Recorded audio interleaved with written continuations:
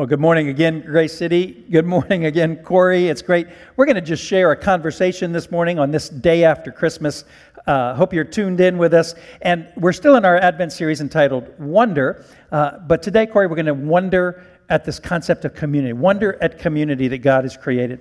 And here's the premise. If we are mature enough and grown up enough in our capacity to wonder at God and faith and creation and all the things we've talked about this month, will we wonder about the people of God and the community that He has called us to be a part of? And the people of God, including their thoughts and their experiences and their joy and their pain and their wants and their needs, the community around us. Because I think that, Corey, that wonder in God's economy encourages us to feel connected to one another. It moves us toward one another. It's sort of a blueprint for love, which is where we're headed today. On the night before He dies, Jesus teaches about our interconnectedness and our interdependence. All of it's designed in us by God. So this morning we find ourselves in the farewell discourses of Jesus in the later chapters of John. I'm going to bring a verse from John 13. Corey's you're going to bring a verse from John 15. And we'll have this conversation as we go along, and you ought to know, and you probably know, that Corey and I, through the years, have spent more than a few of these kinds of conversations about the Scripture. It's probably the first time we've done it on video, but here we are, so it's kind of fun.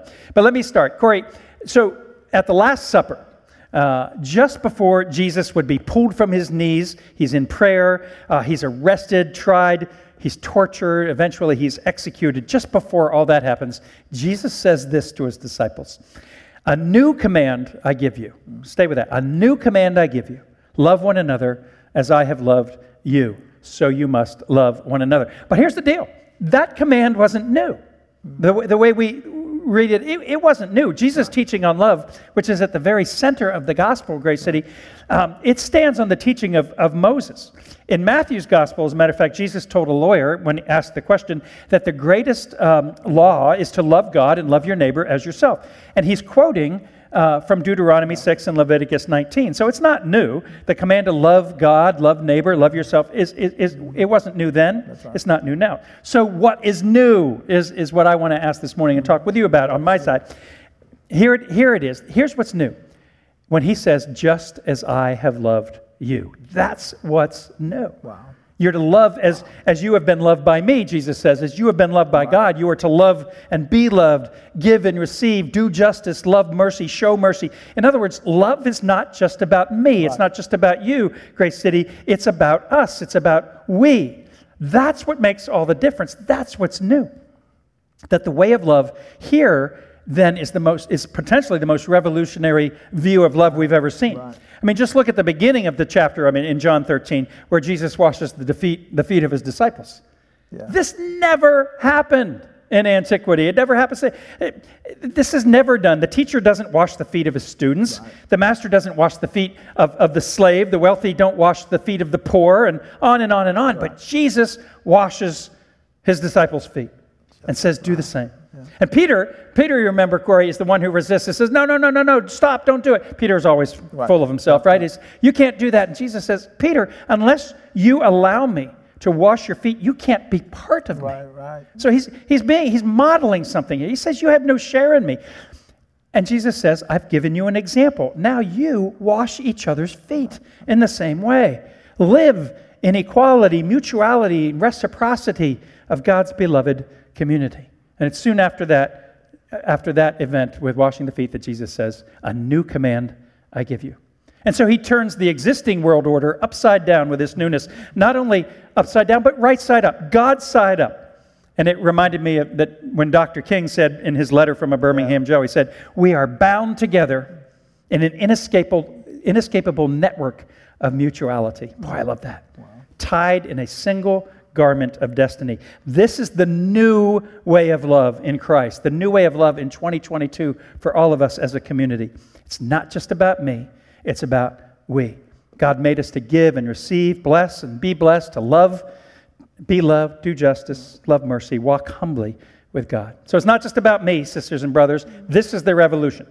So Corey, love, as Jesus speaks of it here, is new, and we can be assured of one thing: he would never ask us to do something that was impossible. Right. He models it. He says it's possible for us. He commands us to do it, and that's good news as we set the course for the year ahead, to love one another with that same quality of love that he loved us. But Corey, later that night, just a little bit later, in John 15, he says something else about love. Perhaps it's something greater even. Talk about that. I love it, Bob, because you said the command of love is a wonder of love, that this idea that there's a command to love. Yeah. But you find in John 15 a greater love. And the question becomes, what's greater? What's greater? That's what I'm asking right now. What's greater? Yeah. And he says, no love greater than this, than one to give his life up for his friend. And I call you friend. That's the greater love. There's a lot there. Now, the wonder of community, community is something that emphasizes through the scripture that is important to love each other. But it's nothing great about that. He says, love one another. But what's the greatness in it? The community is important to God and created by God because he thought it was important. But I'm not sure if I understand the greater. See, but here it is, Bob. In order to love community, it requires you to love the people. Okay. Say more about that. Because the idea of loving God, loving the church, and loving people is all interconnected. But we like to divide it. Yeah. I heard people say, I love the church, I love God, but I don't love the church. I've heard that too. I heard and I get it. I get it, right. I love even church, but I don't like them people. Mm-hmm. But it's all interconnected. The community, the God, and the people are all connected together. But here's the catch. Here's the problem. If the church is made up of the people, mm-hmm. and we, the people, come to church with pain and trauma, right. And then we're called to be the church, then oftentimes we look at each other in the grid of the church through that pain and trauma. Okay. And then it impacts what we call love. And we don't like it sometimes. And I believe it keeps us from getting to the greater love. We had a conversation in the elders meeting, and it hit me, Bob. It hit me. Oh, my goodness, man. It hit me. I discovered that the Grinch, he didn't dislike Christmas. He didn't like people. This is what we talk about at elders meetings, by the way. The Grinch problem wasn't with Christmas. The Grinch problem was with people. He didn't like people. He actually hated the people. And it was because, but listen why. Because I love the story. The reason why is because he had a traumatic experience from people early in his childhood, and the trauma that he experienced happened around Christmas time, and he threw away people in Christmas. Right.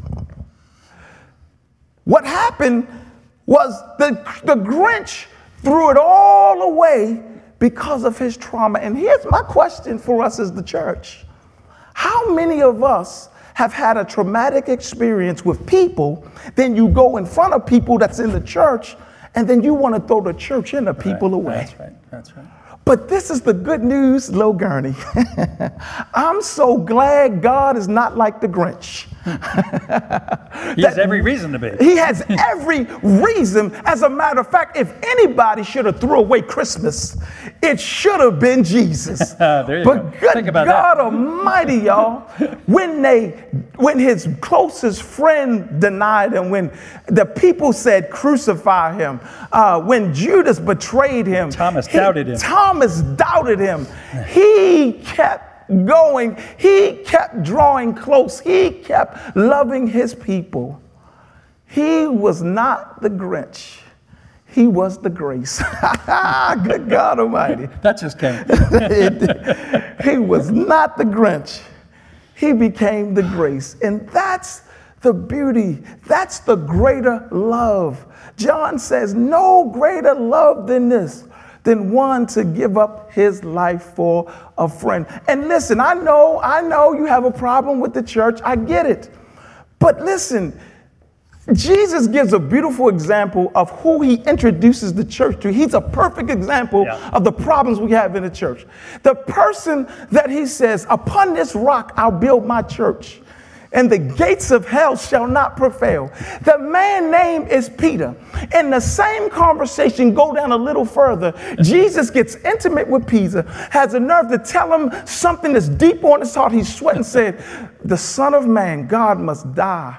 He must live, and he will be raised from the dead. And Peter has the nerve to pull him to the side and rebuke him for what he said. Mm-hmm. Mm-hmm. That's the church. That's who God says, I'm sacrificing, I'm giving my life for the church. And guess what? Peter wasn't perfect. Peter was the same one that denied him. As a matter of fact, at the end, after he resurrected, he had a love conversation. He looked at Peter, even after he denied, Peter's head down. He's embarrassed. He says, Peter, do you love me? Yeah. He says, Peter, do you love me? Peter, do you love me? Listen, church, that love of God keeps pursuing us even when we're in our darkest moment, because Jesus Christ is the sacrifice that keeps pursuing us. No greater love than this, than one to give up his life for his friends. So first of all, this greater love is sacrificial, Bob. But here's something else. He calls him a friend. Not a slave, not a doulos, not a master, not a servant. He doesn't call us that. He calls us a friend. Well, in antiquity, if a king had friends, it means that person or those people had access to go into his personal chambers anytime he wanted to. Right, so talk about access. Yeah, everybody else wouldn't have access to the king. There's a whole rule for that. But if you were the king's friend, you had access. And what Jesus is saying here is that this sacrifice, this love, not only is a sacrifice, but it gives you access to the King of Kings, the Lord of Lords. And here it is. If we're called to bring that to the world, we are to be a sacrifice for others. Here it is. But we also need to give people access to our lives. Mm-hmm. Mm-hmm. Because you can't do one without the other, can you? You can't do one without the other. See, we want to sacrifice and then have our own little time and shut our life up. No. And we see it. We see that all the time. Yeah. But it's sacrifice and access. We just can't go out in the community, go on Pennsylvania Avenue, give resources, but not give access to our lives. No greater love than and the church can't do that either, right? And we live in this time where we're so divided that we want to do our service thing, but we don't want to allow folks we don't like. Here it is. This coming hot off the press. Reconciliation is not a sacrifice problem. It's an access problem. That's coming right off heaven right there. We got an access to each other's lives problem. Right. That's why we can't reconcile. Will you let people in that you don't like? And here's the deal, that when he called us friends, we were still sinners. That's right. When he called us friends, Paul says later in the book of Romans, while we were his enemies, he gave his life. He called us friends. And he gave his life for us. Will we do that? Right. Will we give that kind of access to our enemies? Right. That's it. Yeah.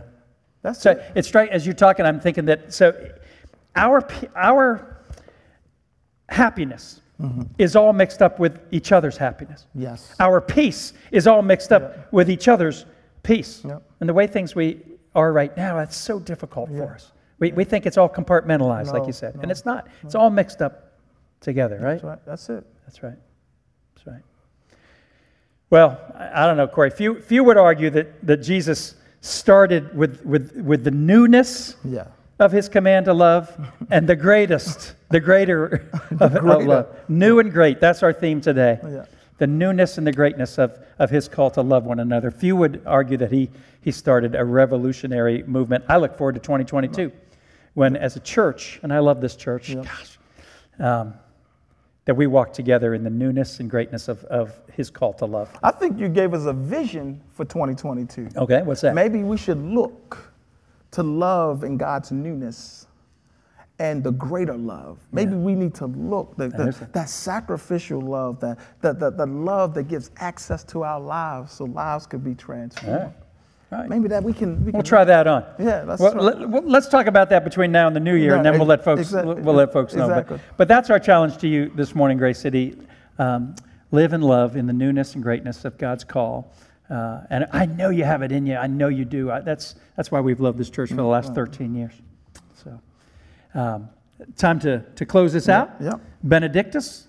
Why don't you pray for us, and then we'll go to our benediction. Father, we thank you so much for the love of Christ.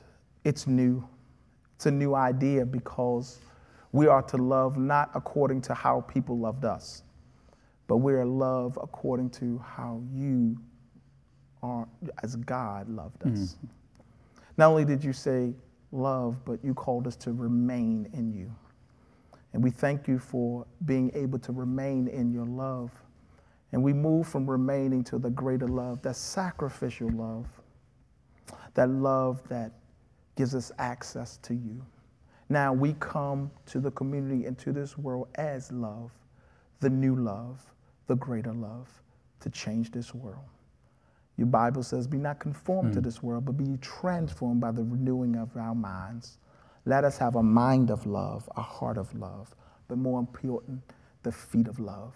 And we thank you in advance for all you're doing in our lives. In Jesus' name, amen. Amen. Love you, Grace City. Mm-hmm.